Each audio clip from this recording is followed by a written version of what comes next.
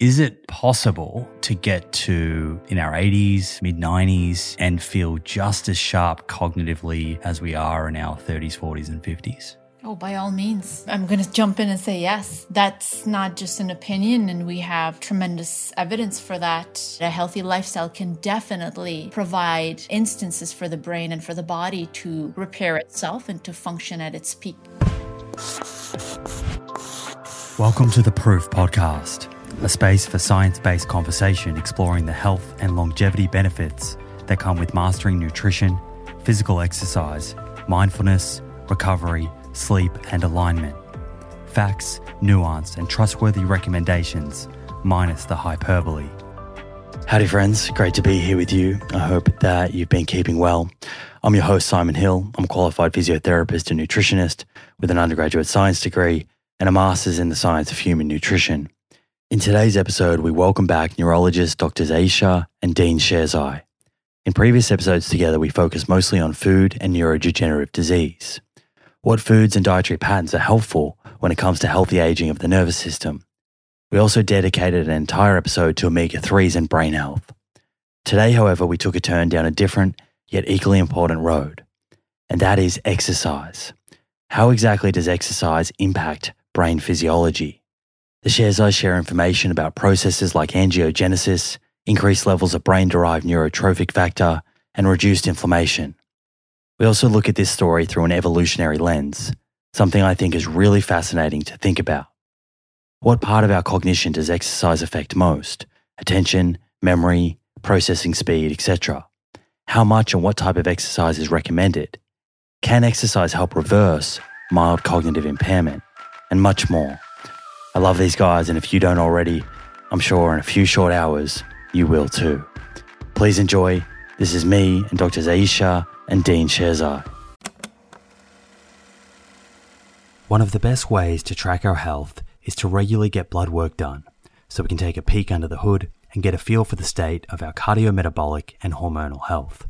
You can do this with your local doctor, or you can use a service like Inside Tracker. The nice thing about Inside Tracker is they make the process super convenient. You can organize their phlebotomist, a person who draws blood, to come to your house or office to do the blood draw. A few days later, your results show up in the Inside Tracker app, and they provide lifestyle recommendations based on whether a particular test is suboptimal, normal, or optimal. I've checked Inside Tracker's lifestyle recommendations, specifically the exercise and nutrition ones, and I can confidently say they are evidence-based and in line with the information shared in both my book and on this show.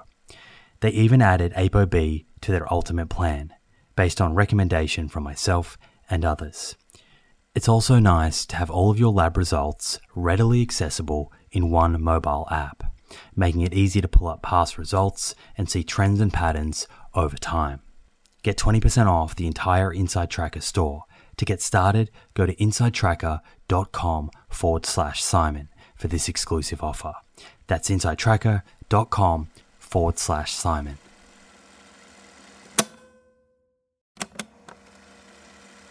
If you're a long-time listener of this show, you'll be well aware of the scientific evidence that supports a high-fiber, plant-rich diet for good long-term health. And while I certainly believe in a food-first approach, there is a role for supplements to help optimize the intake of specific nutrients and address any nutritional gaps. Enter Emil. Emil is a plant-based wellness company with a series of products to help you optimize your plant-based diet. Two of my favorite products being the Essential 8 multivitamin and the Optimal Omega Plus. The Essential 8 contains 8 key nutrients that plant-based eaters often fall short in. And the Optimal Omega Plus contains a direct source of DHA and EPA omega-3s, same as in fish, but from algae. In fact, taking Optimal Omega Plus daily, which contains 750 milligrams of EPA and DHA, is equivalent to eating 2 to 3 pieces of fatty fish per week, in line with the nutrition recommendations globally. To get your Essential 8 and Optimal Omega Plus, head to theproof.com/friends and follow the link, which will get you an extra 10% off your first order. That's theproof.com/friends. Aisha, Dean, welcome back, my friends. It's great to have you back on the show. It's wonderful to be back. You're like family. We've connected several times, and every time it's such a organic and warm and most importantly meaningful conversation. So we really love speaking with you. It's so good to see you again, Simon. Yeah, it is. And those feelings are mutual. I've really loved getting to know you guys and the kids, of course, too. Maybe we start here. I think this is this must be the 5th or the 6th time you've been on the show. I've lost track there, but there's a bunch of really detailed episodes in the archives that people can go back to. But maybe we start just by getting a little bit up to date. I know that there's a bit that's been happening in your life. I know this week there's a new member of your family. It's a beautiful story. Can you share that story with us? Yes, absolutely. I think I'm being very chatty about it. I think Dean should tell you himself because he was the person who did it. But we just added a new family member, a sweet dog. Her name is Hope. So Dean was driving on a very busy highway last week, and you saw a little dog cross the core? It was 495. I was taking the kids to school and packed highway. I mean, we're talking about multiple lanes. And then I see this little dog trying to cross, but there's a, block, so they can't cross the road. And she swerved and avoided one car, and another car almost hit it. And then just, got to the side of the road and just, huddled down and fear and trembling. And so what I did was I just went to the side of the road, stopped the car. I'm a little bit of a pushy person. I got some cars around to stop the traffic, and then I got one car to stay to the right so that they can come around. And an amazing truck driver actually came right behind me. The dog ran under the truck. I distracted the dog, and he just went from the top because it didn't have the load, so there was a space. Went down and just picked her up and handed her to me. I took her, thanked them, and we all went our way. And I took her to the shelter where we were going to pick up Obi, our other dog, because he was getting some medical treatment. And they said, we have to take her to LA, the central shelter in LA. And because that's the protocol, we took her to the shelter, and they said we have to keep her for a week to make sure that she has all the injections and everything else. Vaccinations are taken care of her. When we called back, we said we want her if nobody else claims her. They said you have to wait for a week. And then we found out that this poor dog had rotten teeth, all of them, so they have to be extracted. We did a cleaning, but we haven't extracted any teeth. She had 2 broken ribs.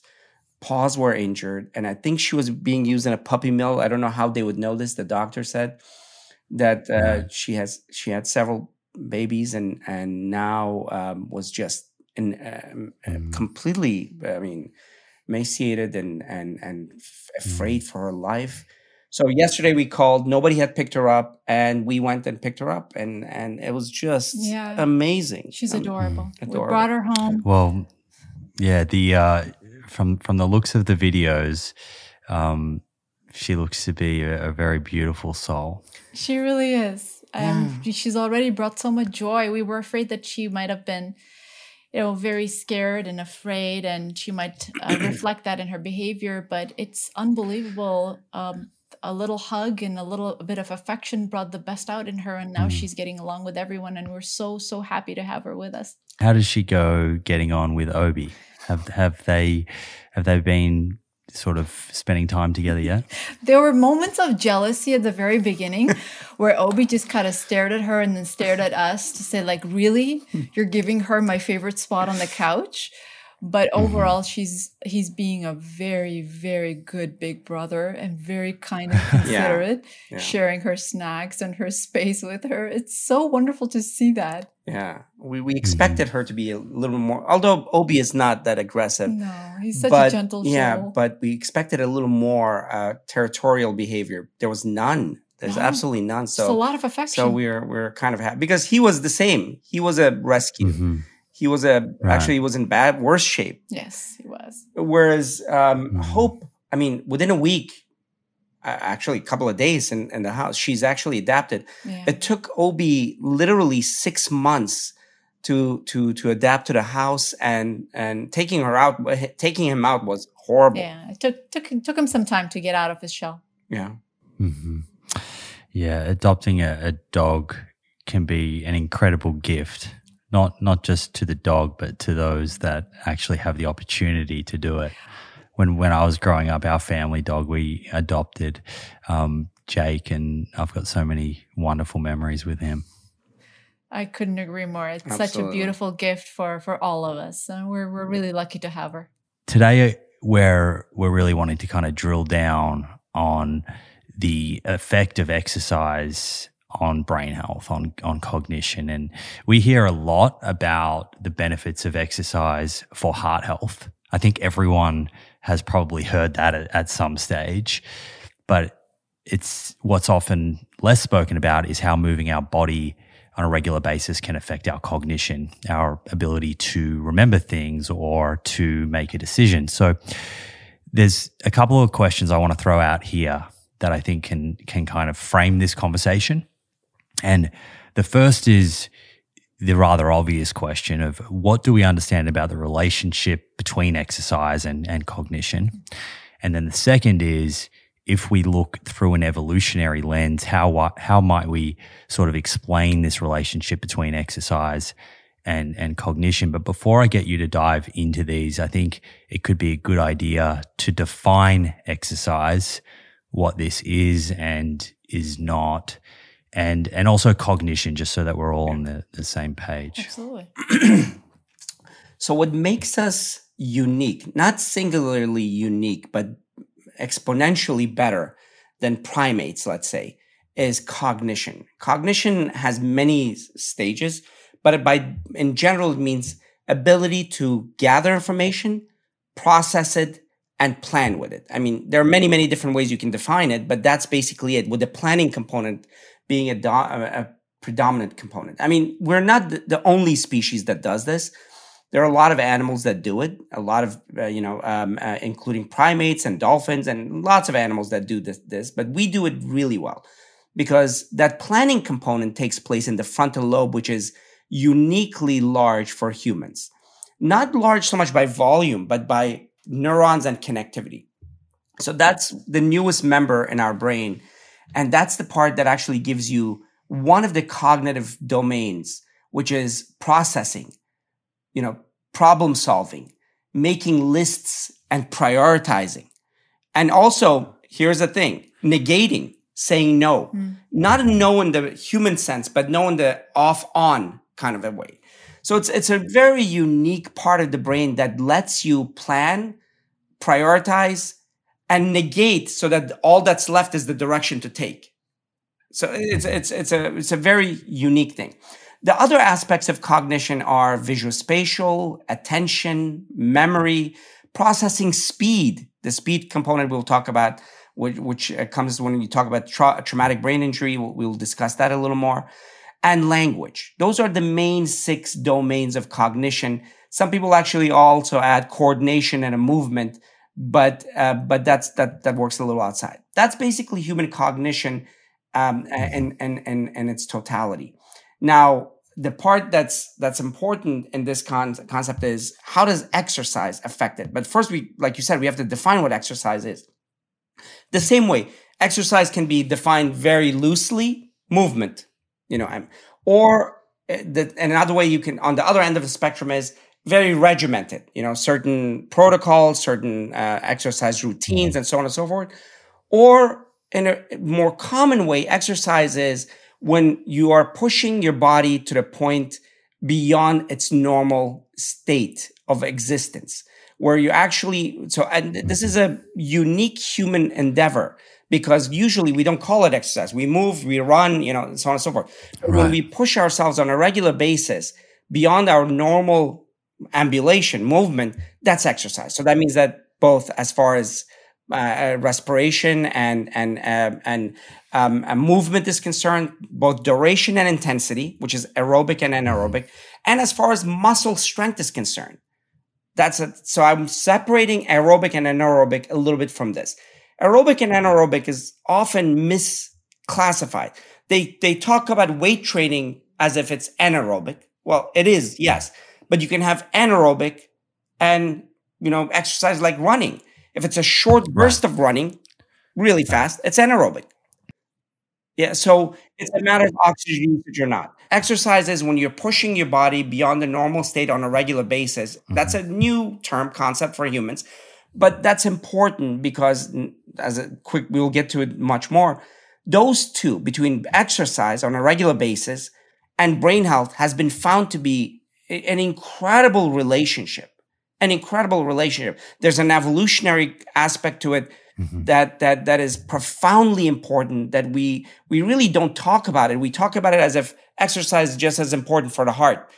I'll tell you, this might make our cardiologist in the audience not too happy, or the nephrologist. Exercise is exponentially more important for the brain than any other organ. Yeah. And we'll talk about why that is. Okay. So with these definitions in mind, let's start with the first question that I kind of wanted to frame this conversation with. So what do we understand about the relationship between exercise and various domains of cognition? Do we have different studies that have looked at people who exercise less or more, or particular types of exercise, and some sort of association between that and cognition? Absolutely, yes. So there has been several studies and several meta-analyses and systematic reviews actually that have looked at specific types of exercise and then combination of different exercises and its effect on global cognitive outcomes, which means, general memory and cognition scores, and specific aspects of cognition as well, like attention or language or processing speed. Overall, the results show that people who essentially conduct a regimented exercise program, whether it's twice a week or 3 times a week, but regimented is the specific aspect of it that is important, which means there has to be continuity in that action. They tend to do very well as far as their global cognitive scores are concerned, which means they have better functioning brain. They process information faster. They remember things better. They actually have better visual spatial functions as well. Now, as far as specific types of exercises are concerned, it just depends on the different type of population, their age, and some confounding factors, such as cognitive reserve, how educated or how, cognitively active they were, etc. But it seems that a combination of both aerobic and strength training exercises tends to be very, very favorable as far as global cognitive function is concerned. And as far as specifics, like Aisha said beautifully, the areas that seem to be affected most powerfully is focus and executive function. Mm-hmm. Now, all of the global cognitive elements are affected. We know that all of them are affected to some, but the parts that are affected profoundly, almost like magically, are, I hate to use that term, but exponentially, let's say, let's not call it magic, is attention and executive function. And executive function is, like I said, processing, problem solving, and things of that nature. And those two have been repeatedly shown to be affected positively. Right. Mm-hmm. And you see these effects in both, healthy individuals who don't have any baseline cognitive impairment. You see it in people who have very mild cognitive impairment. And there have been a lot of studies that have actually shown this effect of improvement in global cognitive scores, even in people who have some level of neurodegenerative diseases like Alzheimer's disease. And it's wonderful to see that uniform effect of exercise in multiple different categories of cognition. Question I've never asked you guys, but I think is interesting, is how do you kind of pass out or separate, just say, normal aging of the brain versus pathological aging? And I'm not even sure if that's something that is thought of and is such a thing. And when we're talking about exercise here, are we talking about exercise slowing down cognitive decline or aging, or can it actually be something that, let's say you're healthy and you're in your 30s and 40s, is there immediate benefits up for grabs where exercise could actually improve your IQ or improve your function at work if it was something that you kind of added into your routine? Amazing. No, that's a beautiful question. That's a great question. Absolutely. I mean, so let's talk about that's actually one of the first times anybody's asked us that question. And I always craved, because the delineation of what's disease and what's aging or what's cumulative trauma over life, those three things, right? Aging, cumulative trauma throughout life, and disease.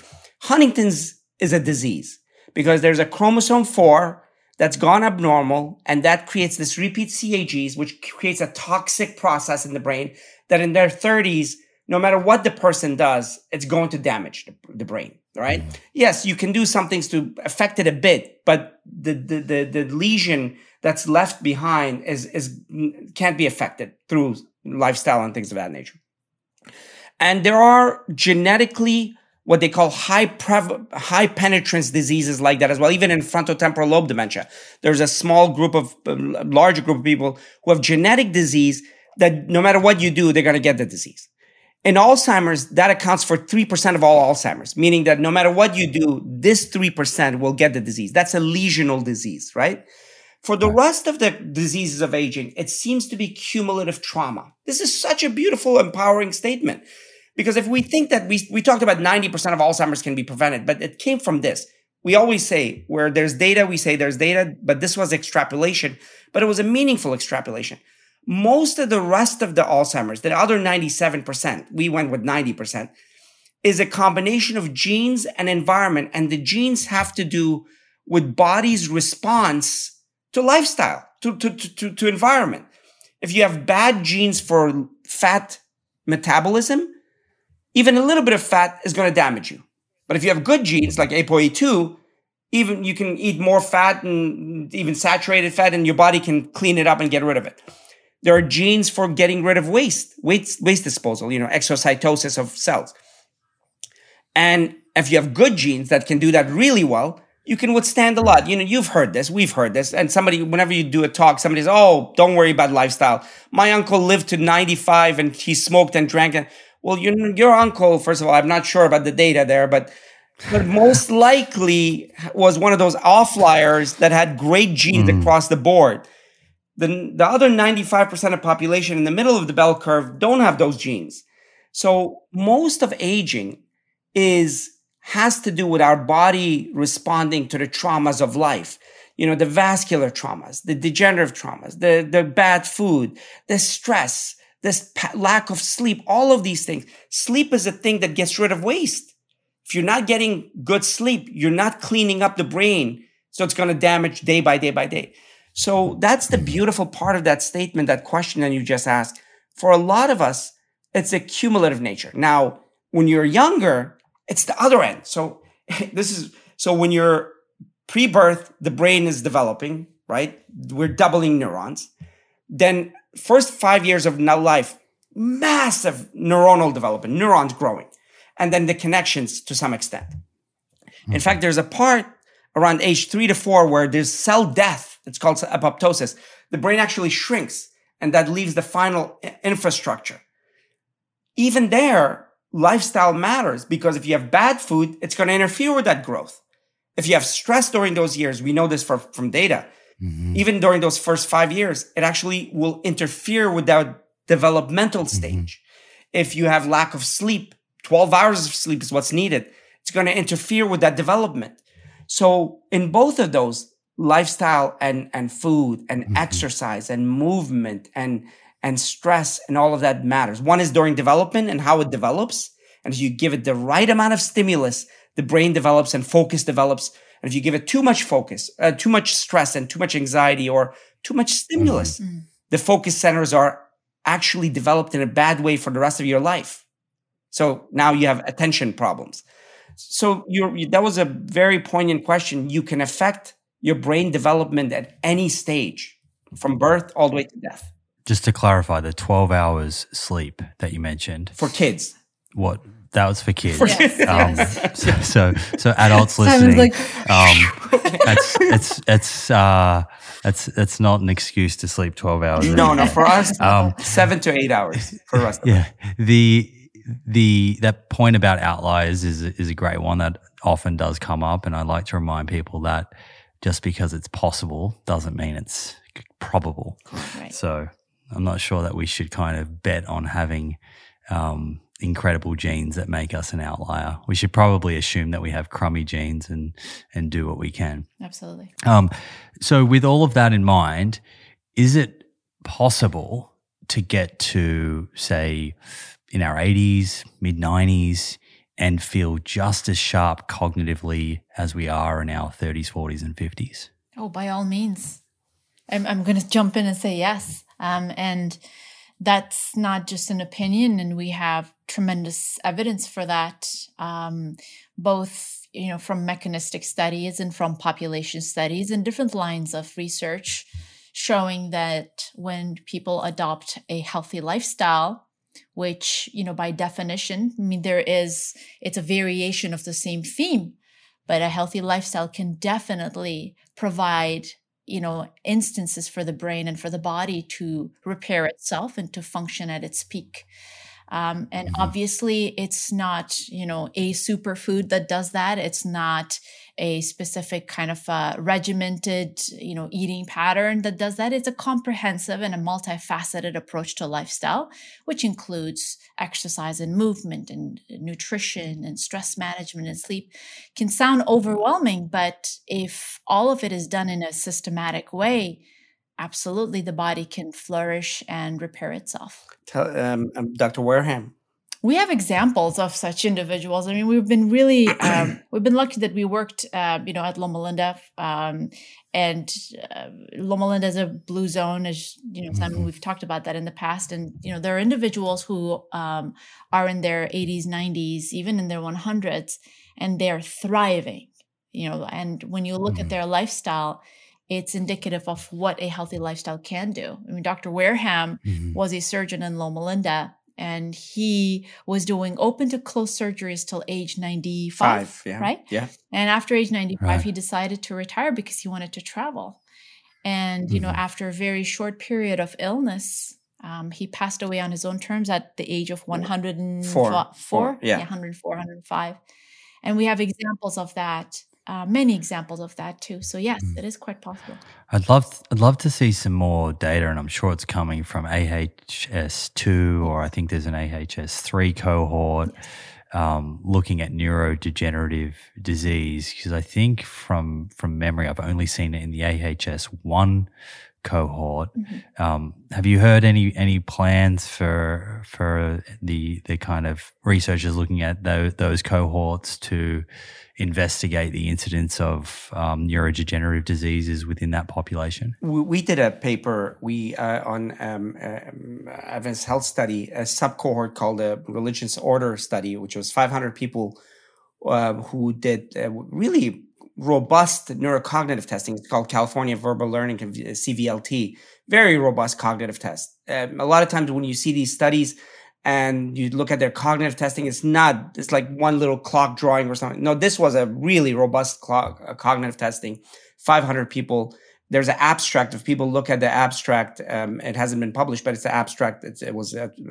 And we saw cognition across the nutrition from vegan, vegetarian, pescatarian, and omnivore. So across those domains, just like that, across those lifestyles, you saw the ones that ate more plants had better cognition than those who had less, and so on and so forth. So there's already some data, an abstract that actually demonstrated that.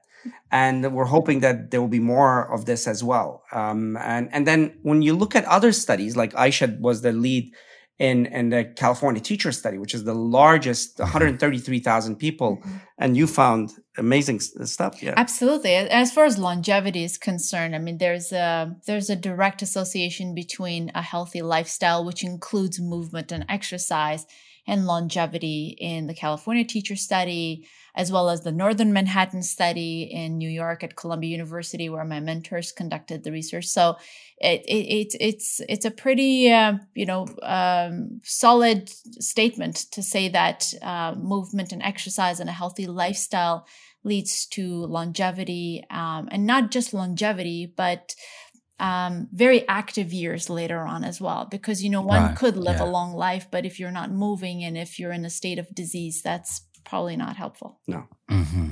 No, we want to kind of have an increase in years, high quality years, and not be frail, but still enjoying our time. I think we're all on the same page there. If you've tuned in to the many episodes I've done focusing on cardiovascular disease, the leading cause of death globally, you'll be well aware that ApoB is a better biomarker for measuring our risk of having a heart attack or stroke than LDL cholesterol. The only problem is that not every pathology lab is set up to test ApoB levels. Fortunately, this has now been made easier by Insight Tracker, a leading health and wellness company, founded in 2009 by experts in aging, genetics, and biometric data from Harvard, MIT, and Tufts, that provides lifestyle advice based on your blood test results. With the new edition of ApoB, Insight Tracker's ultimate plan now analyzes 44 biomarkers, including metabolic health markers like HbA1c, triglycerides, and blood glucose, important nutrients like vitamin D and iron, as well as hormones like cortisol, sex hormone binding globulin, free testosterone, and total testosterone, before giving you science-backed lifestyle advice to optimize your health and longevity. Your data tells the story of your health. With Insight Tracker, get to know your story and create a lifestyle that delivers better health for longer. Get 20% off the entire Insight Tracker store. To get started and redeem this offer, go to insighttracker.com/Simon. That's insighttracker.com/Simon.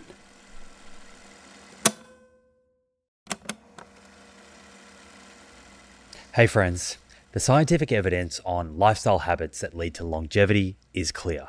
Now it's time to put this knowledge into action. I'm excited to announce the Living Proof Longevity Challenge, a 12-week program to build evidence-based lifestyle habits to optimize longevity. My team and I have transformed over hundreds of hours of conversations with experts on aging, nutrition, and exercise into a life-changing 12-week program that will challenge you to develop habits that lead to a longer, better life. This is a unique opportunity to gather health data about yourself that has the potential to change your life for the better. You'll start by testing 10 longevity biomarkers that tell the truth about where your longevity stands right now, today. Following that, you'll get a personalized longevity score to guide your 12 weeks of habit building that will boost your score and improve your biomarkers for the better. After the challenge, you'll retest your 10 biomarkers and see the proof of how powerful these science-backed habits really are. Head over to theproof.com/livingproof to download your zero-cost copy of the Living Proof Longevity Challenge today. That's theproof.com/livingproof. Look forward to joining you on this journey. So coming back to exercise, I think this idea that our brains may have developed these various cognitive domains in response to exercise, at least as one sort of stimulus. I think this idea is super fascinating and deserves some unpacking. So perhaps you could walk us through the evolutionary relationship between exercise and brain health. Yeah, this is, I love this topic, but I want to make sure that I don't get too convoluted. I always worry about getting too convoluted. But, so let's talk about the neurotransmitter that everybody's heard about, dopamine. And everybody knows about it because of its effect on motivation and effect on getting people to do things, right? So, but the other part that most people don't know is that's actually directly connected to movement. It's the main neurotransmitter for movement. That's why when people who have Parkinson's, their dopamine centers are affected first. And Right. more than anything else, their movement is affected. But along the way, their motivation is affected as well. Their ability to want, their ability to create landmarks. And this is manifested in really unique ways. You put a line in front of somebody with Parkinson's, they have difficulty moving past that line. And that's actually has to do with this emotion of doing something, right? This motivation, motive force. So the two are connected. At the very evolutionary level, movement and motivation are connected at the dopamine, at the neurotransmitter level. It doesn't get more fundamental level than that. So movement was coded into our very existence, along with our emotions. Yes, we're emotionally unique. All animals have emotions. Therefore, that's what makes us unique as a group of species, let's say. But we're also connected to movement. Now, that's two-directional. When you move, you affect your emotions. When you have certain emotional variables, it affects your movement. So forget about the second point. The first one, which is when you move, it affects your emotions. When you influence your movement, be it toward a goal or by just pushing yourself beyond a particular goal, that creates both a sense of success, which creates this long-term effect of mood, and it actually creates a euphoric process. So that's why study after study has shown that there's nothing more effective on your moods, even more than any antidepressants, than exercise. Because it fundamentally at the molecular level affects your mood systems through dopamine, through endorphins, through everything else. So I want people have heard different versions of this, but our movement are literally the best antidepressants, the best anti-anxiety medications you have in your system. By creating a goal and surpassing it, especially through movement, you actually affect your serotonin and your dopamine systems that are the foundations of your mood, which is remarkable. We never hear this in gatherings and conferences, that there is such a strong relationship to controlling your mood systems.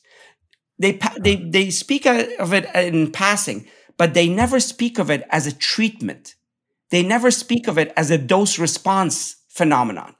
Literally dose-response. We do all these studies of drugs and dose-response. Well, at this dose, it does this. At this dose, it does this. Well, we have powerful data that exercise, its effect as a dose-response is more powerful than any drug. What do you think about if we kind of just try and connect this? I've read a few different sort of ideas of this evolutionary kind of relationship, but what I'm hearing from you is that dopamine in some ways is telling you that you're on the right path to persevere with an activity or a movement that you're doing. Does that sound right? Correct. Absolutely. There is no, not to make sure that we don't overstate it. Dopamine doesn't have its own thought process. We give it the direction. But if it's an agreement with that direction, that's the motivation in movement. It's directly connected to it. And so thinking back to our ancestors and their movement from a lot of what I've read on this relationship, it talks about foraging, and foraging being a kind of aerobic exercise. And so where my mind's going here is that in this instance, those that were foraging, dopamine is potentially telling them that they're on the right track and leading to perseverance, and then, greater success with foraging and ultimately greater survival. Is that something that you've read about or thought about? Absolutely. I mean, the movement component of what makes us unique, what makes us unique is the fact that we can actually search and find the thing that makes us survive. What are those two things? Reproduction and food, right? So for both of those, hopefully we need to move. Well, maybe somebody like you don't have to move too much. You're a good-looking guy, but for most of the men, they have to move, and they have to move for reproduction. They have to move for foraging, and the foraging component, those little successes are the dopamine bursts. And now let's imagine, you're beautifully organized. Let's imagine there's a genetic person, genetically designed, that doesn't have as strong of a motive mechanism in them. They're moving and their dopamine system is not stimulated as much, so they're not as moving as much as the next person. Well, they're going to die, and those genes, their weaker genes, dies with them. But there's next to them, there's another person that has the genetics where the dopamine is stronger. The relationship between dopamine and movement for foraging is stronger. Guess what? They're going to survive. So that's why we became more, and the part that actually makes us unique from monkeys and everything, because we think, now here's the thinking part is actually connected to that. You think, you move, you succeed. That's a much higher level. That's why our thinking was developed in conjunction with movement and reward. Right. So people talk today about the runner's high. Mm-hmm. So, but physiologically, I guess, our body just reacts to movement. And we've been, I guess, affected by millions of years of evolution. So when we go for a run, that's a kind of signal to the body that we're doing something that's going to increase our chance of survival. We're out there looking for calories, for example, and that these changes in brain chemistry are helping us stick to that path. Would that be a fair thing to say? I think so. I think that would be a fair thing to say. And I think variations of that are seen in other activities too. Anything that raises our heart rate and moves our body, whether it's running or dancing, and no threat being at the end of that activity, it creates an incredibly positive and almost a cheerful sense of well-being. Obviously when we run, the act of running or moving fast was initiated because there was a threat. But nowadays, no threat being there, but us taking part in that action creates the positive environment for the brain. And one thing that is not usually talked about, whenever someone talks about the runner's high or that beneficial aspect of exercise for the brain, we talk about the creation of endorphins and the release of brain-derived neurotrophic factor and, a connection of the neurons and creation of more connections. But the one thing that kind of gets skipped, in my opinion, being a vascular neurologist, is the cerebral blood flow. The brain actually gets a massive dose of oxygen, something that it craves all the time with running and with aerobic activity. And that oxygen and that creation of that environment where the brain is getting so much cerebral blood flow in itself creates that positive mood and that runner's high. So in many ways, it's a beautiful thing that happens. Beautifully stated. I mean, you can see there are so many variables that exercise affects in the brain. Aisha brought up the dance thing. Yeah. So there's the positive foraging component that you brought in. The negative part is, so we either had to go find something or run away from something. Right. When your heart beats fast, it actually tells you primordially that there's a history of threat to that. So even if it's artificially raised high, that's why anxiety is connected to that as well. Sometimes, even if somebody who has a tendency for anxiety, if you artificially raise their heart rate, all of the anxiety phenomena come with it. So this phenomenon of getting movement going, yet the threat being averted, the threat not being there, actually creates the high. Mm-hmm. Mm-hmm. Not just exercise. Aisha said it. Dancing. Why do we dance? Well, some of us dance poorly, but why do we dance? We dance because it creates that sense of anxiety, of threat averted. That rush of being running, moving towards away from something, but yet no threat. And we see these in animals, in meerkats. Meerkats are very, very interesting part. Laughter is connected to this. These meerkats, they look up from their holes to look for eagles. And when there's a threat, there's a particular sound. When the threat goes away, they actually create another sound that sounds like laughter. Laughter, the first human laughter, the first human sense of joy is that threat averted. That's why movement is so intrinsically connected to our emotions again. And on the contrary, why do we take beta blockers when we're anxious? That artificial way of reducing heart rate kind of tells us that there is no threat. It takes away that anxiety. So that's actually a really good contrast to the creation of increased heart rate during exercise. And to add to that, why is it that exercise is beneficial for anxiety? Because you're moving your heart rate to that level that you usually feel in anxiety, but yet you're not feeling threat. In fact, you're feeling success. So you're artificially mitigating, allaying the anxiety sensation. I'm sorry, the two of us are now like just going into this because it's that important. I've got a couple of questions there. So the first one is how much of this is a adaptation to change in heart rate versus actual movement itself. So let's say, for example, I'm listening in and I'm thinking, oh, well, I can get my heart rate up to a kind of moderate, to equivalent to a moderate intensity activity by sitting in a sauna. Is that going to have the same potential effects on cognition? No, there's so much more to movement because you get blood flow. It's not just heart beating fast. It's also endorphins being released. And so the heart beating fast does some of the work, but it's not just enough. That's not enough. It's the muscle squeezing. So when you're getting your heart rate beating fast, it's because of your body's sympathetic phenomenon, the vagus nerve being inhibited, so the heartbeat starts beating fast. But none of the other stuff, such as the fact that the biggest pump in your body is your legs. Mm-hmm. So the veins in your legs have one directional valves. They don't squeeze. The muscles in your legs squeeze the veins, push the blood up. So if somebody who's exercising, they're pushing the muscles, they're pushing the blood up. So it's not just the heart being sped up.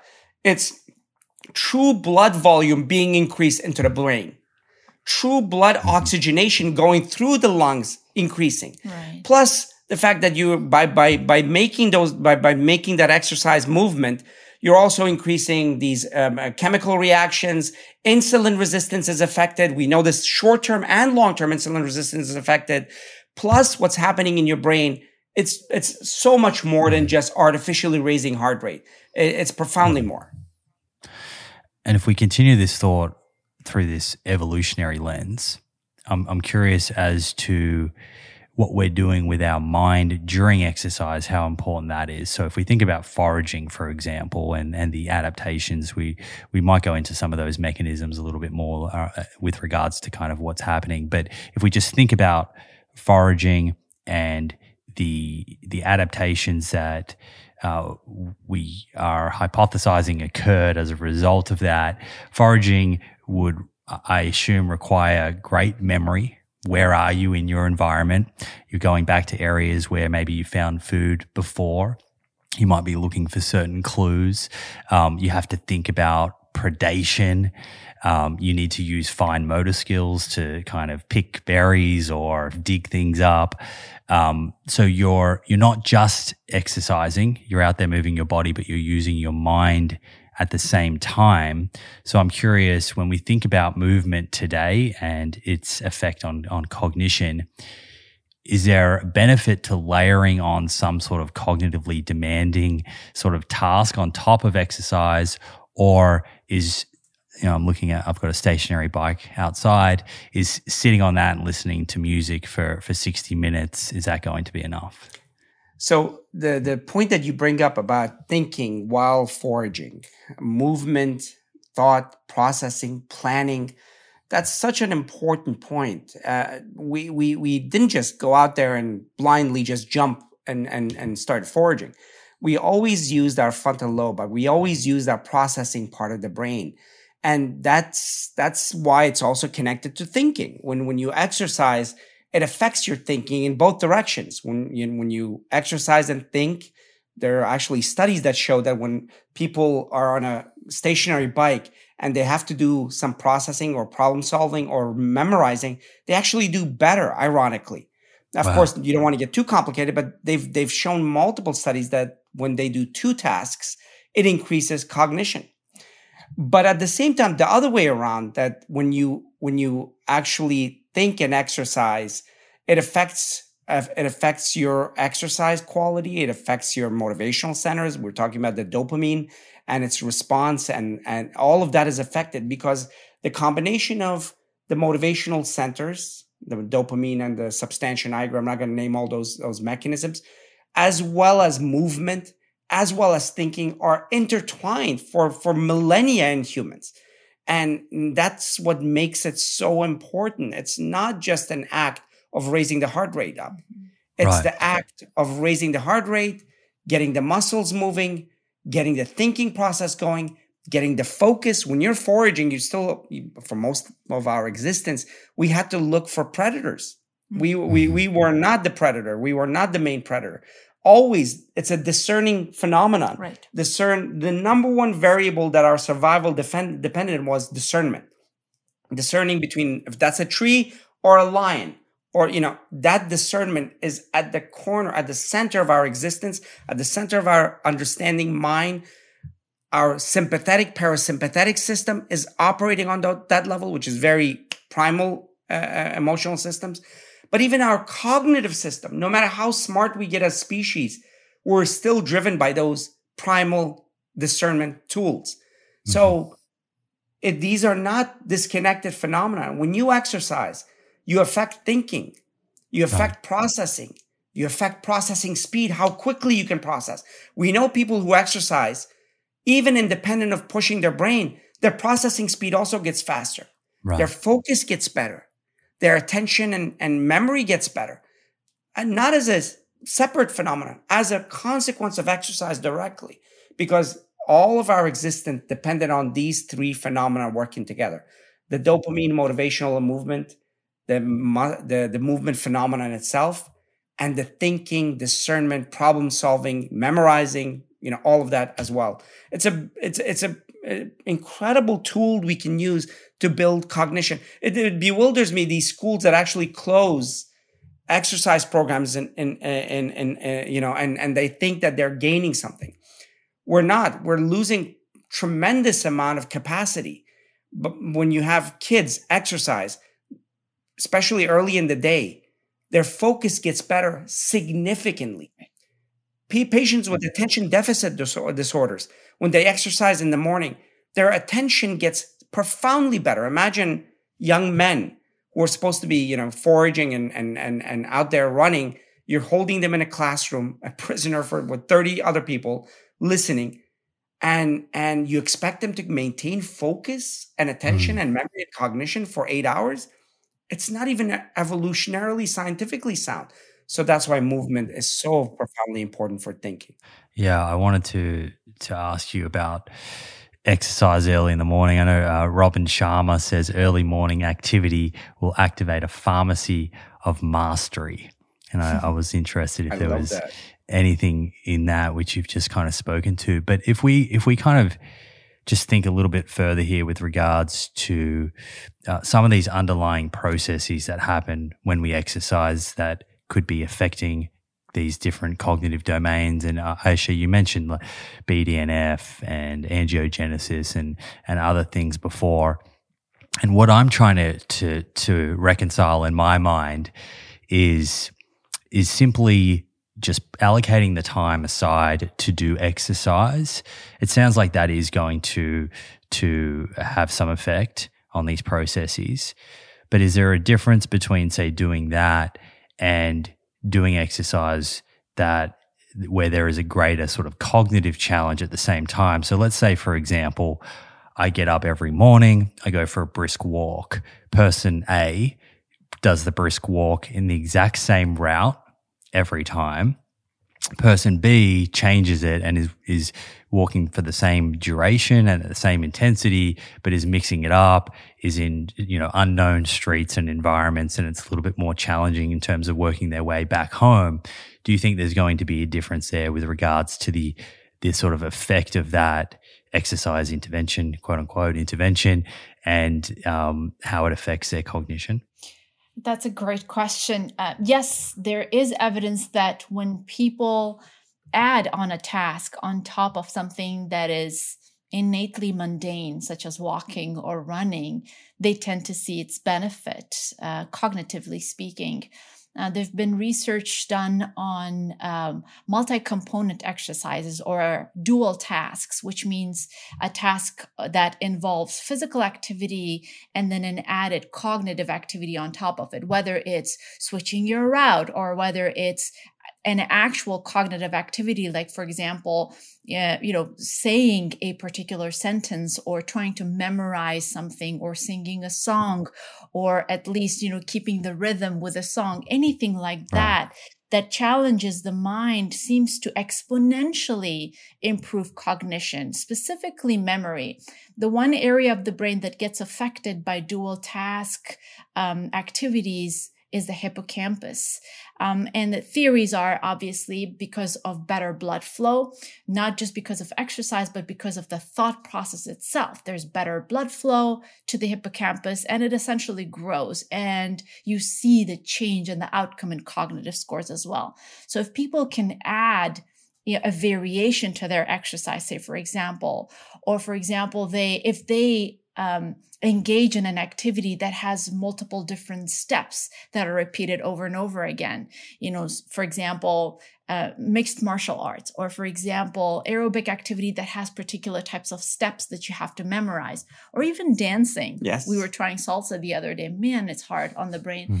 Mm-hmm. Those kind of activities do make a huge difference. And like I said earlier, the beneficial effects are exponential. Mm-hmm.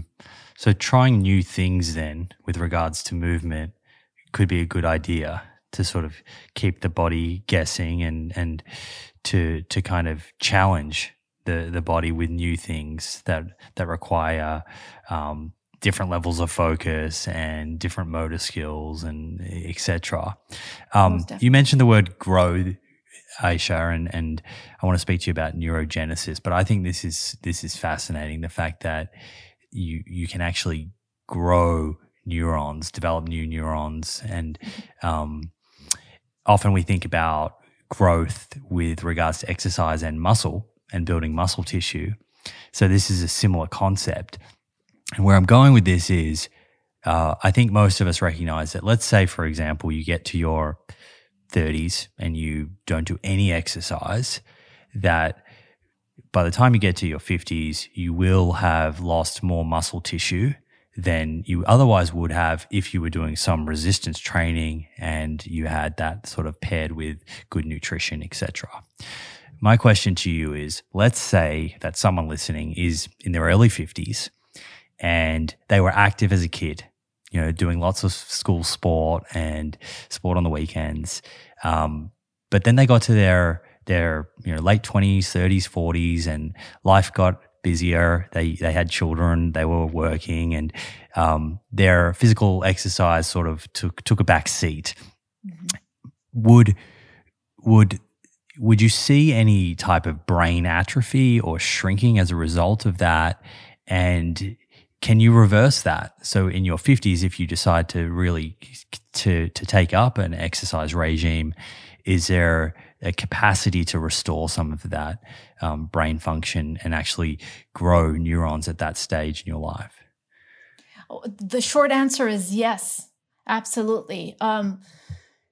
So as far as neurogenesis or creation of neurons are concerned, there is evidence that we do have neurogenesis that occurs throughout our life, that is propagated with two different types of activities, if I had to categorize them, with physical exercise and with cognitive activity. But the number of neurons that are generated in an adult is not as important as the connections that are created between the pre-existing cells. Mm-hmm. And the boost in cognitive function that we see due to exercise and cognitive activity is not because of neurogenesis. It's mostly because of that cognitive reserve or the neuroplasticity that takes place. And neuroplasticity is a term that is used for creation of these connections between cells. And the numbers are incredible. They're crazy. So, each neuron, we have 87 billion neurons after the process of the programmed cell death during childhood. We're left with 87 billion neurons. And these neurons each can make as little as 2 connections or as many as 30,000 connections. So you just do the math of how exponential that volume is.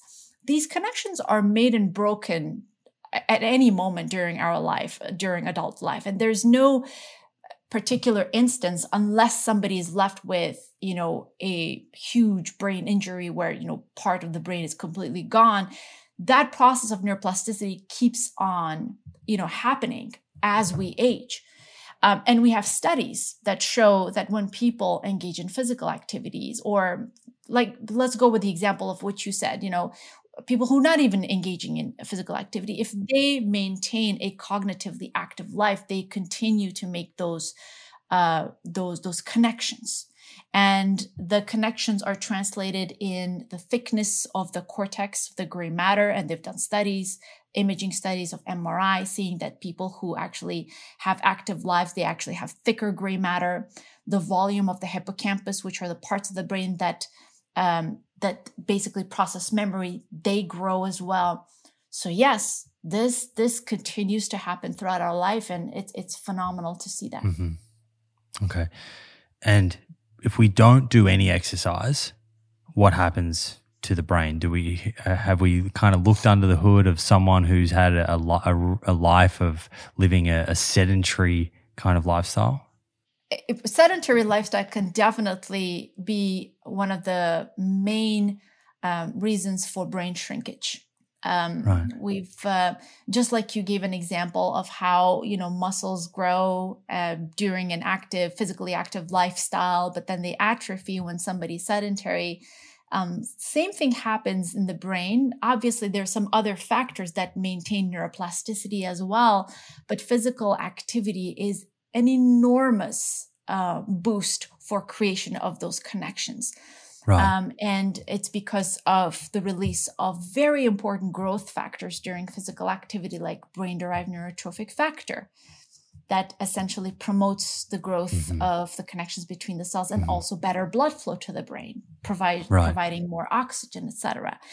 And, there have been multiple studies that have looked at, individuals who are prone for having cognitive impairment and brain atrophy. Mild cognitive impairment is a stage. It's a pre-dementia stage where there is profound atrophy of the brain and there is abnormalities in specific domains of cognition, primarily memory.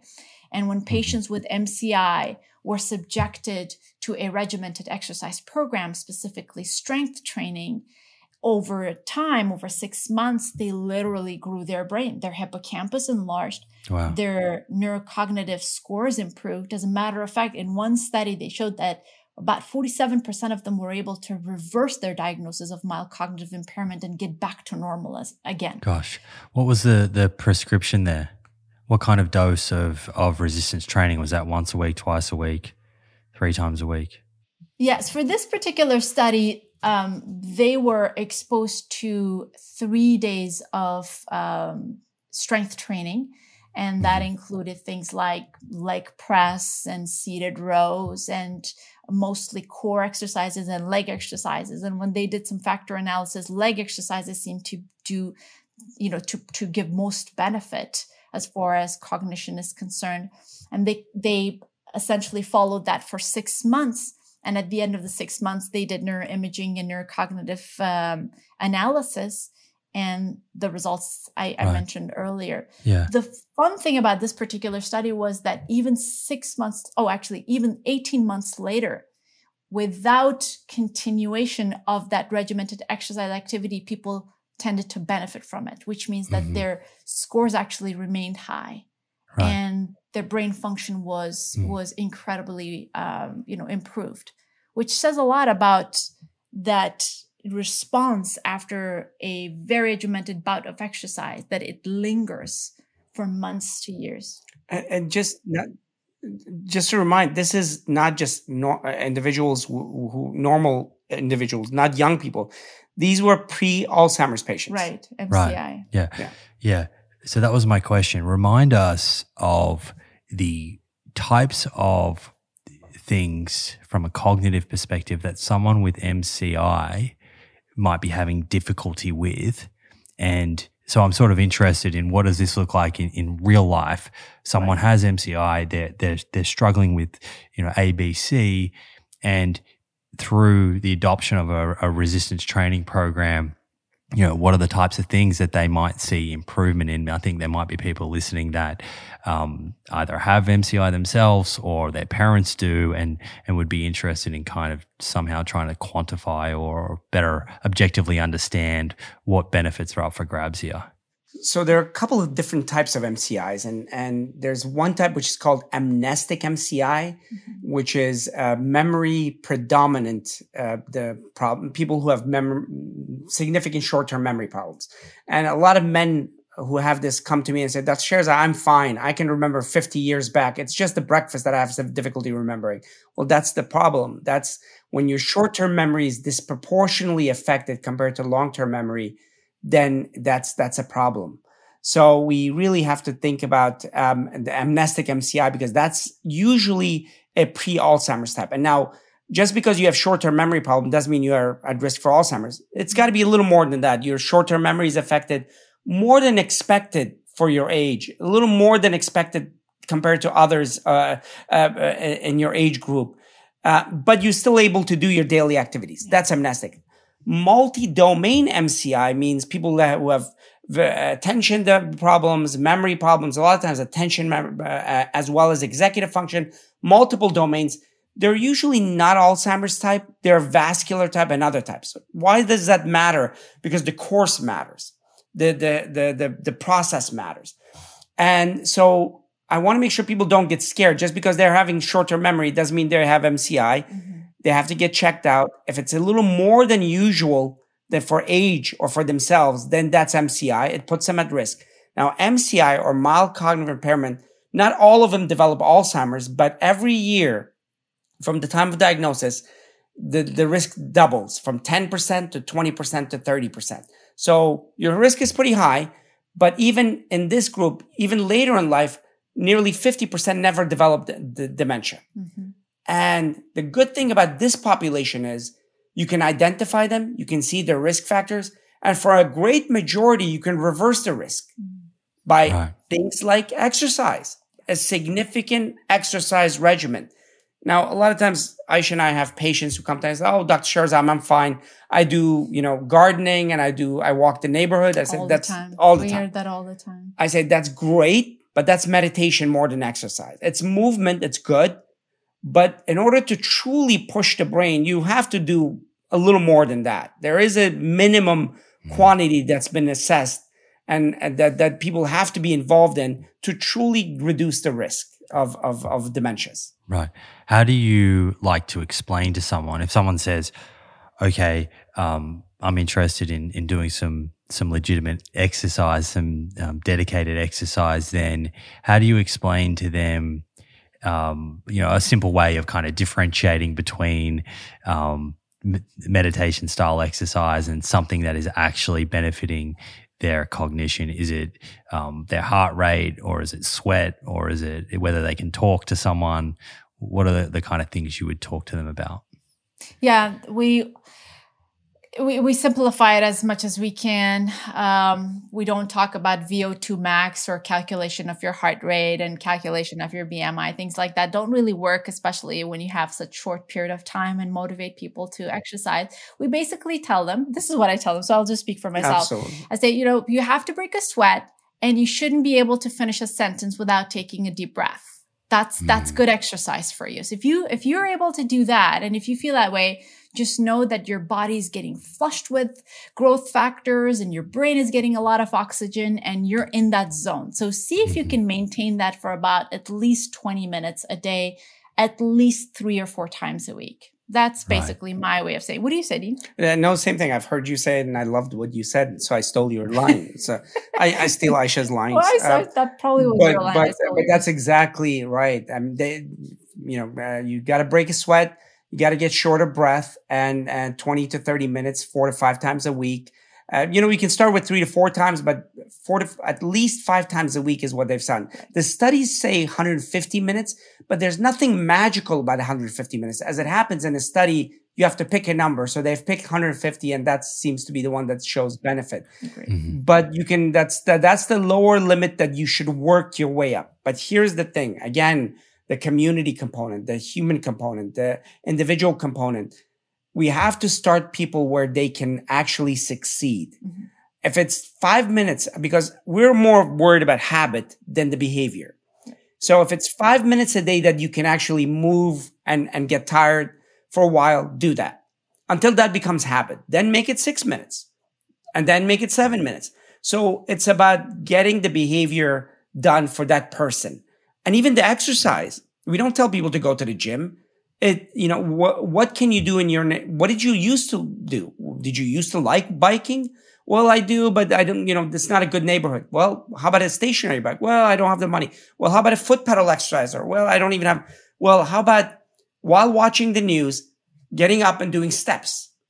And so as minimal as possible, but doable. Mm-hmm. And then checking it off. That's where the dopamine comes up, where you check the activity off. That means that you actually did it. You have a sense of success. You have a measure of success. Mm-hmm. So that's the key elements are breaking a sweat, feeling short of breath, but more importantly, being able to do that thing repeatedly. That's the key. And how do you think about the kind of different modalities, I guess, of exercise? Like we've spoken about aerobic, we spoke about anaerobic, we spoke about resistance training. So when you say, try and 3 to 5 times a week, you've got 20 minutes, that's kind of a goal. It's not going to be where everyone starts, but it would be great to get there. How do you think about the different kinds of exercise within or across that week? Is that something that you would speak to people about? What we were talking about there was aerobic, or the kind of exercise that gets you short of breath, the running, the biking, the swimming, whatever that might be, or stepping in place. The weight bearing exercises, weight training exercises is separate. Yeah. You start that 3 to 4 times a week and increase it. And we focus on legs quite a bit. Although upper extremity is important because a lot of injuries happen as you get older. Myself, I was doing some crazy things, but injured the shoulder. But the key is leg strength. Leg strength is incredibly important. It's profoundly important. Number one reason for head traumas, falls. Why? Leg strength or lack thereof. Number one reason for hospitalizations, falls, leg strength or lack thereof. Balance issues, blood flow to the brain, blood clots. I mean, the list goes on and on and on how important leg strength is. And as you've heard from our previous talks, leg strength appears to be related to brain strength. People who have bigger legs in studies, and even when they did prospective studies, people who built their leg strength also built brain volume, which was very counterintuitive to me, or not counterintuitive, but kind of weird. Why would leg strength lead? But that's how important it is. Blood flow increases. Angiogenesis increases, which means blood vessels growing. BDNF, which is brain-derived neurotrophic factor, which is this incredible growth factor. Nothing increases BDNF more than leg strength. I think it has to be because of the direct correlation between muscle mass in legs, and the creation or the volume of BDNF creation, therefore boosting better brain health. Absolutely. Yeah, maybe we dive into that a little bit more. Why is building muscle important to protecting the brain? I know you've shared some notes with me on that, but there are some interesting kind of mechanisms there. Well, let's just talk about metabolism. I mean, the biggest medium or vector or space of metabolism is the muscle, right? Yeah, your legs are the biggest muscles, and that's where metabolism takes place. That's where glycogen is stored. That's where fat is stored in your GI and your mid-core section and in your lower extremities, and for the most part. And so if you're going to exercise those muscles, they're going to affect the metabolism within themselves, obviously, and even in the periphery, in the proximity. Nothing affects metabolism more than exercise, especially muscle exercises, even muscle building. It affects it that way. And also, as we said, clearance. Your clearance system, be it vascular or lymphatic, operates solely because of your muscles. Your muscles are the pumps that push the lymphatic system. Your muscles are the pumps that push the blood vessels, the veins, particularly. Arteries have muscles, but veins don't, especially in legs. The leg muscles push them. They have one directional valves. Blood gets caught, and then you push it up, and it goes through the vena cava into your heart and then to your lungs. It works at that level. It works at the level of clearance, waste elimination. When we exercise, lactic acid builds up and all these other waste products build up. Well, guess what? When you exercise, the blood flow gets increased, the lymphatic flow increases, and you eliminate waste. So at every level, exercise affects blood flow. It affects your nervous system. It affects metabolism. It affects waste disposal. Is there a better system for maintaining body's mechanisms of metabolism and blood flow and waste than exercise? Not that I can think of, especially legs, especially lower extremities. So for the direct relationship between lean body mass and brain health, the relationship has been through BDNF and cerebral blood flow due to muscle mass, especially in the lower extremity. Beyond that, it's extrapolation of the data, and we're learning more and more about the specific association between lean body mass and muscle building and brain health in general. You mentioned VO2 max before, and that's often used as a sort of measure of cardiorespiratory fitness. Mm-hmm. Is there a relationship between that and brain health? So as someone's VO2 max goes up, do we see less cognitive decline? And I'd be really interested to know, and I don't know if anyone's ever done this, but has anyone looked at an elderly population of endurance athletes with a great VO2 max and looked at their incidence of sort of MCI or Alzheimer's dementia later in life? That would be a neat study, wouldn't it? To the best of my knowledge, I don't think that has been done as of yet. So VO2 max being a validated measure of oxygen capacity has been studied in relation to brain volume. And it looks like when people have high VO2 max or that capacity, what happens is their brain blood vessels, they change specifically very quickly, and they don't cause any impediment to blood flow. So when people have an athletic body or they're used to exercising on a regular basis, their brain blood vessels welcome oxygenation rather quickly compared to those who have a sedentary lifestyle. And as far as brain morphology is concerned, there is an increased volume of gray matter in people who have high VO2 max. Now, it would be super interesting to actually see how a group of athletics, individuals with high VO2 max do as far as their cognition is concerned compared to those who don't have it. That hasn't been really studied yet. But on the other side, flip side of it, people who have low VO2 and like COPDers and we're talking about not just athletic, but the other side, the pathology side, there's many studies that have shown that they have poor cognition. They have significant smaller brains, be it because of COPD or untreated sleep apnea and other things where the VO2 is actually on the lower side on a consistent basis. Yeah, that's true. On the pathological side, you actually tend to see white matter disease as well, which is inflammatory changes to the tiny, small little blood vessels that oxygenate the brain. So that's the pathological side of it too. Yes. Right. And for folks that are sort of interested or listening and thinking, how do I increase my VO2 max? That goes back to that moderate to or even to high intensity exercise through your life is going to be a way to improve cardiorespiratory fitness and VO2 max. Is there such a thing as too much exercise when it comes to brain health, or is there any kind of exercise that you would say is potentially bad for brain health? So there appears to be some evidence that there is a threshold. I mean, although this is being studied further, and I'm a little reluctant to kind of speak to this because it's fairly new data as far as the upper limit of normal. There are people making statements that there is an upper limit of normal, and intuitively it makes sense that there would be an upper limit of normal, not just a damage to the muscles and ligaments and all of that, but even to the brain. So we will have to see how that really pans out. But as far as the type of exercise, absolutely. Anything that traumatizes the brain is bad. Anything that causes concussions are bad. And we know this from sports where there is high impact, like boxing. You have, Parkinson's pugilistica, which means Parkinson's that comes about as a result of boxing. I mean, we've correlated strongly. And we know that a lot of boxers that have been hit many times in the head, they have a higher likelihood of developing Parkinson's.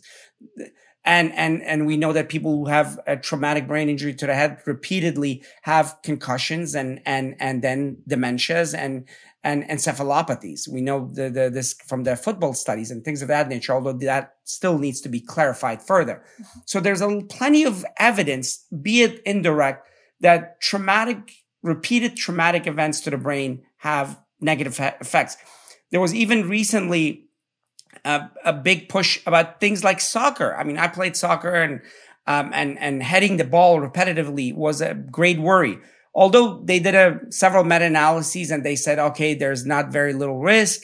We still should be aware of it for our kids. I'm kind of worried about that phenomenon because I think that when kids, especially young kids, hit their head, do many headers, especially high velocity headers, that's got to be damaging to the brain. Let me show you the just structurally how tenuous the brain is. We have props, of course. Props. Yeah. So this is props and also plenty of whiteboards around your house. Yes, whiteboard. The inside of this actually is a hard brain. The real brain is gelatinous. We're talking about it's soft. You can actually push your finger through it. That's how soft it is. What's important is to note the bony structure of the skull that holds that gelatinous structure. There's actually these shards of bones that hold the brain inside. And when there is micro traumas, say, for example, with high impact sports or with punches or with headers, it actually causes contusion to the brain. And over time, that could become a problem. In fact, the fluid that surrounds the brain, people think that it's protective. It's not. It's not viscous. It's actually like water. So it doesn't provide any significant protection. And especially when a child is young and the brain is even softer or smaller, the movement can cause significant, or when somebody's very old. That's why when people are very old, when they fall with a small little head trauma, the brain has shrunk, the brain moves more because there's more space, and the bridging veins collapse or get torn, and they get bleeding in the brain. So we worry about a lot of activities that cause these, what we call micro traumas. Micro traumas, we think, has consequences. The data is there. The data is still being elucidated, better clarified. Although they said that things like headers might not be dangerous for adults, I would be very worried for children because of the very structure of the brain. Our brains were not intended to live to 70 to 80 to 90 years. 30 years, 40 years. You're past the age of reproduction. That's good enough for evolution.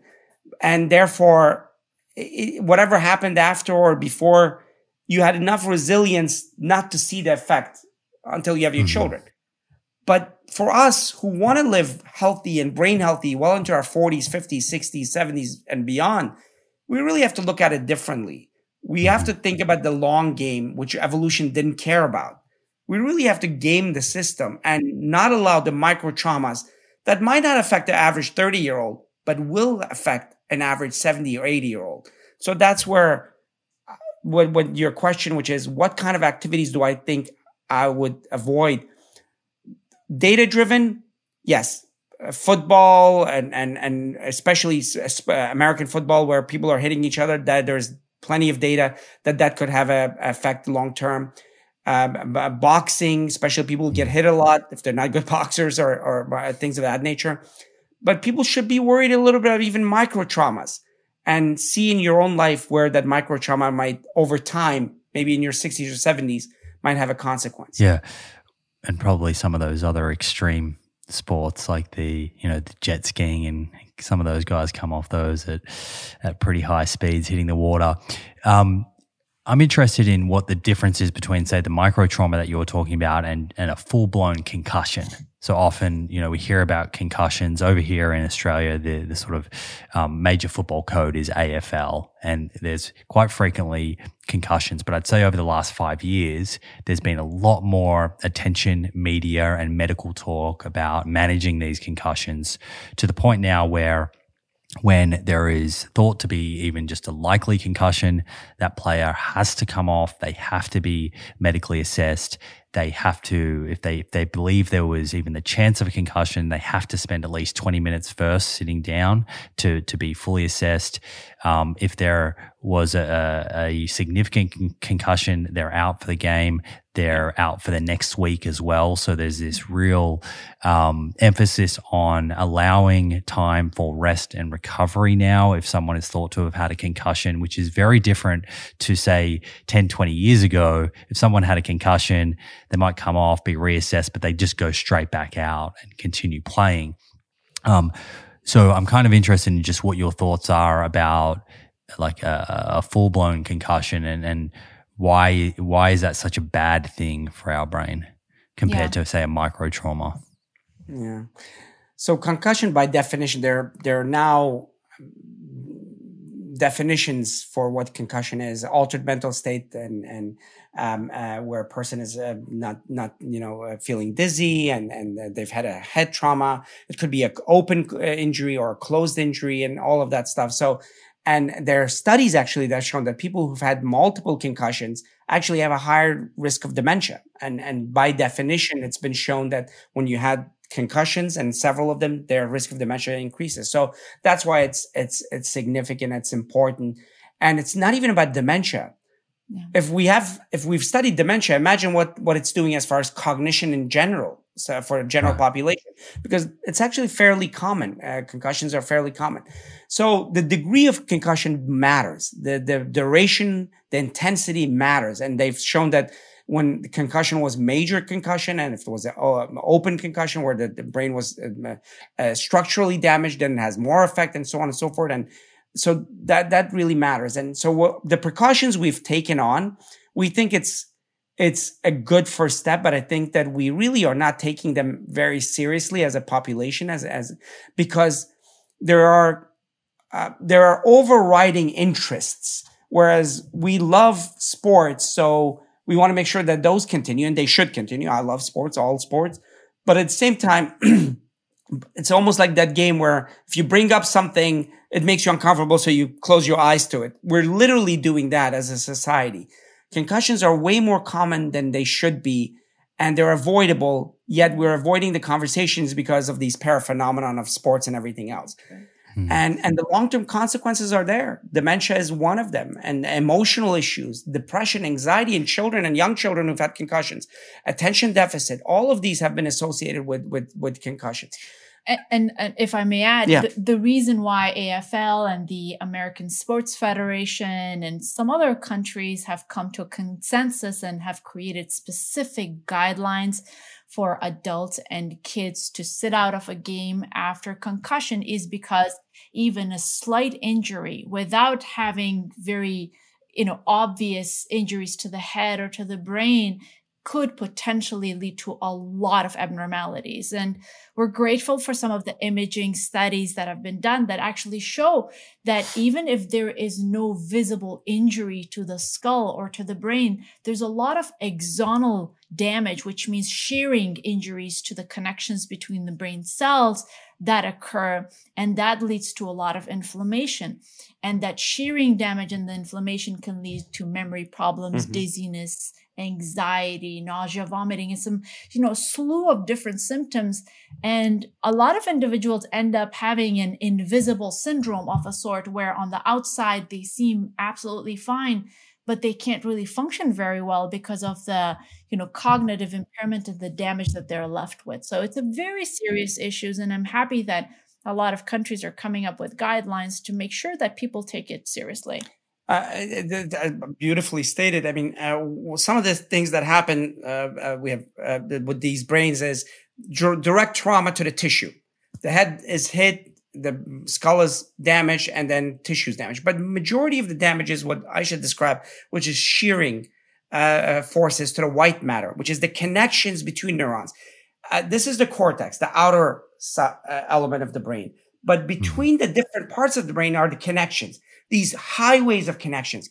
And when the brain moves, those parts are actually sheared or damaged. There are now, in the past, we didn't have the tools to look at them, but now we have tools like DTI and other tools that can look at the shearing and the damage in those connections in between neurons. And those damaged connections can be affected, can be treated. But if you had just had an acute trauma, you just had a contusion or concussion, and then you had another one the next day or the next week, that significantly increases damage because the inflammation adds up exponentially. The damage adds up exponentially. That's why they try to avoid, keeping a person off the field if they had a concussion, or keeping them off the game for a couple of days. But we're still at the very beginning stages of truly understanding trauma to the brain, traumatic brain injury, or even these micro traumas, which I'm very interested in us addressing. Yeah, that makes sense. So the rest is really, really important then if you think you've had some trauma, so that you don't have a compounding effect and that any damage done to those connections actually has sufficient time and space to recover. Something that we didn't talk about earlier was we spoke about the benefit of resistance exercise for someone that has MCI. But I'm curious as to the effectiveness of exercise for someone that has Alzheimer's dementia. So they've progressed, they have been diagnosed with Alzheimer's dementia, or even say vascular dementia, or someone that's had a stroke. And I know that these are all different conditions, but where I'm getting at is once there is significant pathology in the brain, does exercise, is there the capacity for exercise to actually, in these instances, improve cognition by increasing BDNF or through angiogenesis, some of these mechanisms that we've spoken about? Yes. There was a study, a systematic review and a meta-analysis that was published a couple of years ago looking at the effect of exercise, multimodal exercise on patients with Alzheimer's disease, mild, moderate Alzheimer's disease. And it showed that depending on multiple different factors that the participants had, whether they were cognitively active or not, there were some confounding effects, but in general, aerobic exercise as well as strength training and the combination thereof improved their cognition. And it also slowed down the process of the disease in a way where the neurodegenerative component actually almost stalled and slowed down significantly, which is a phenomenal news. If patients with Alzheimer's disease can engage in some level of exercise, they can significantly slow down the progression of the disease. And it makes sense. Better blood flow to the brain, better metabolic shifts so that glucose is used better by the cells, improvement in insulin resistance, which could potentially be a component in Alzheimer's disease. Also, the brain-derived neurotrophic factors increasing the connections between neurons. So from multiple directions, there's actually an improvement in brain health in general. And when they looked at neurocognitive scoring systems, they actually had improvement in some aspects of their cognition, not all of them. Specifically, attention and processing improved, not memory in Alzheimer's disease cases. Remind me, has that ever been shown for nutrition interventions in a population of people with Alzheimer's, or is this unique to exercise? No, they have actually looked at the Mediterranean diet in Alzheimer's disease patients. And specifically in the Northern Manhattan study, They did a study I believe it was early in the 2000s, when patients with Alzheimer's disease consumed a Mediterranean-like diet. These were American patients who ate a Mediterranean pattern diet, obviously depending on the scoring system. So increased amounts of poly and monounsaturated fats, increased amount of fiber from fresh fruits and vegetables and whole grains, lowering saturated fats that are derived from animal products. They all led to improvement and also slowing down of the progression of the disease. More than the improvement part, the slope of decline actually kind of flattened out in people eating a Mediterranean diet. So yes, it has been seen in diet too. And I'm diving into your realm. Stroke and vascular diseases are profoundly affected at every stage by exercise. Absolutely. Significantly. So when it comes to stroke and all the spectrum of vascular disease, which is fairly universal as we get older, right? Nothing affects that more than exercise. Whether it's a massive stroke where a person is left paralyzed on one side, where they start improving, or even minor strokes, they improve significantly. One aspect of brain health that we haven't spoken too much about during this conversation is mood disorders like anxiety and depression. Are there any studies that you know of that have looked specifically? I mean, we have spoken about runner's high and we've spoken about dopamine and whatnot, but are there any studies that have looked at exercise and how it can affect mood disorders? When it comes to anxiety and depression, there are many studies that have shown that exercise profoundly and positively affects both of those, and short and long term. And the analogy I give is that, dopamine, especially small little bursts of dopamine, are these little tugboats that push the direction of mood. You keep repeating, keep succeeding, keep reaching a goal, especially with movement. These are these tugboats that direct movement, direct emotional patterns. And then over time, they turn the ship of emotion, which is serotonin. The ship of emotion, which turns very slowly, is affected by these little tugs of movement, which nothing affects that better than exercise.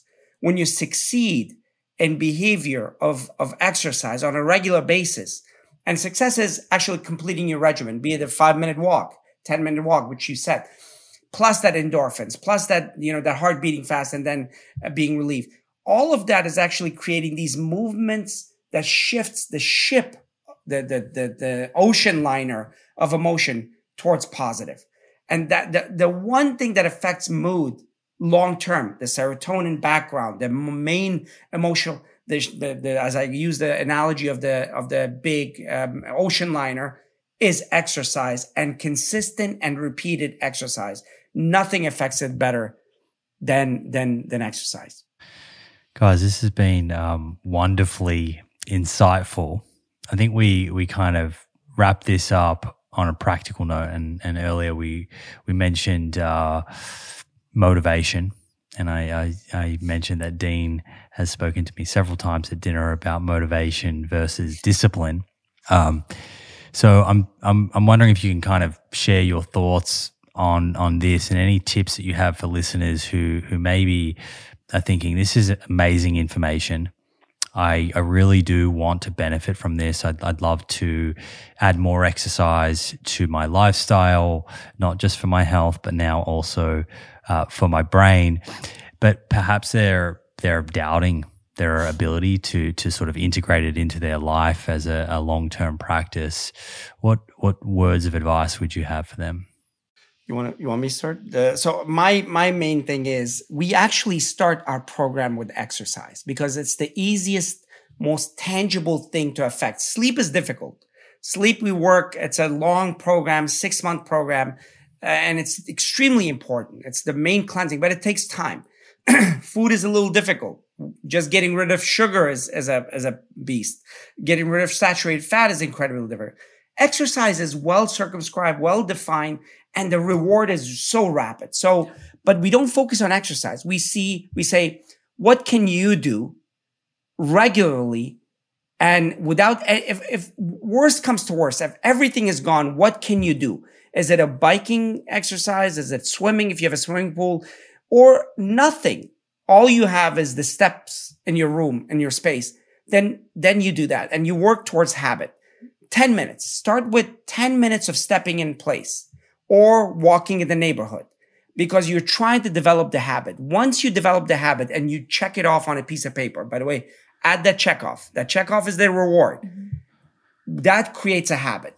Then you push yourself in that 10 minutes to get tired. After a month of doing that 10 minutes, now you push yourself to get tired in that 10 minutes. Then after a month, you move it to 12 minutes. And then slowly you move it up. That regimen is so powerful. That's the aerobic component. The anaerobic, if you don't have knee problems, if you don't have hip problems, a mini squat. We started this with my mother-in-law this last week. We should have started earlier, but as you know, both Aisha and I have a very strong family history of dementia. Her grandmother and grandfather had dementia early on, and mine as well. So we are fighting this for ourselves. And her mom, a high risk at multiple levels. Right. The food has helped significantly. Absolutely. She's 75 and she's sharp. And we completely, 78, completely attributed to plant-based diet because this is everybody else in their family at this age has gotten the disease. So she's sharp. But the exercise component, she walks the neighborhood, but we added leg strength, which is mini squats, holding onto a counter and going down 60 degrees, not all the way, not 45, and up. And she's so motivated. She does 20 of those in the morning, 20 at night. So do things that are doable, repeatable, habit forming, and check them off. That creates the dopamine surge, success. It makes you feel and it creates that blood flow, leg strength, aerobic as well. I think there's nothing better to start with those two things. Absolutely. The aerobic exercise, whatever that is for you, the walk, the biking, or just stepping in place, and then the leg strength, and it's just mini squats or lunges. And you have really started your way incredibly positively towards a better brain. It's one of those things that you see an immediate effect and also a long-term effect. The immediate effect of exercise is quite palpable. And a lot of people that we work with in the community, they do say that they feel sharper, that they actually have more energy. And I think that's one of the reasons why everybody recommends exercise first thing in the morning, because it sets the tone for the rest of the day with that increased blood flow to the brain, with the increased production of endorphins and the brain-derived neurotrophic factor. You get this boost of energy that makes you do better and better in every aspect of your life during the day. And Dean, just on that list and checking it off, talk to me about, if someone is still, that catchphrase line of, I just can't get motivated. I just don't have the motivation. Talk to me specifically about motivation versus discipline and what the sort of take-home message on that is. And I know you could talk on this probably for a couple of hours. So motivation is not a thing. The breakdown product of motivation is achievement toward a direction. So you set your direction and make it a measurable achievement. So motivation for exercise is, I'm going to walk for 5 minutes a day and then check it off. That becomes its own mechanism. That doesn't have to rely on an amorphous, weird emotion that it has to be there all the time.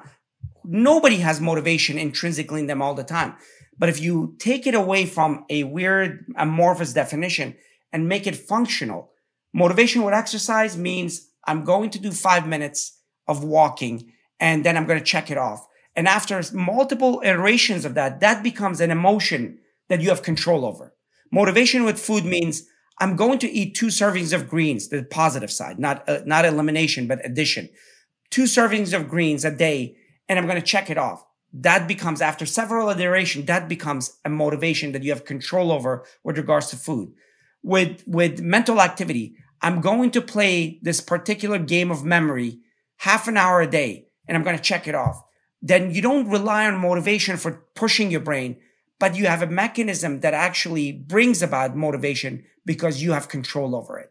It becomes so empowering that you don't leave it to some meaningless word, a word with no denominator, but you create your own structure, your own denominator, and take complete control over that word.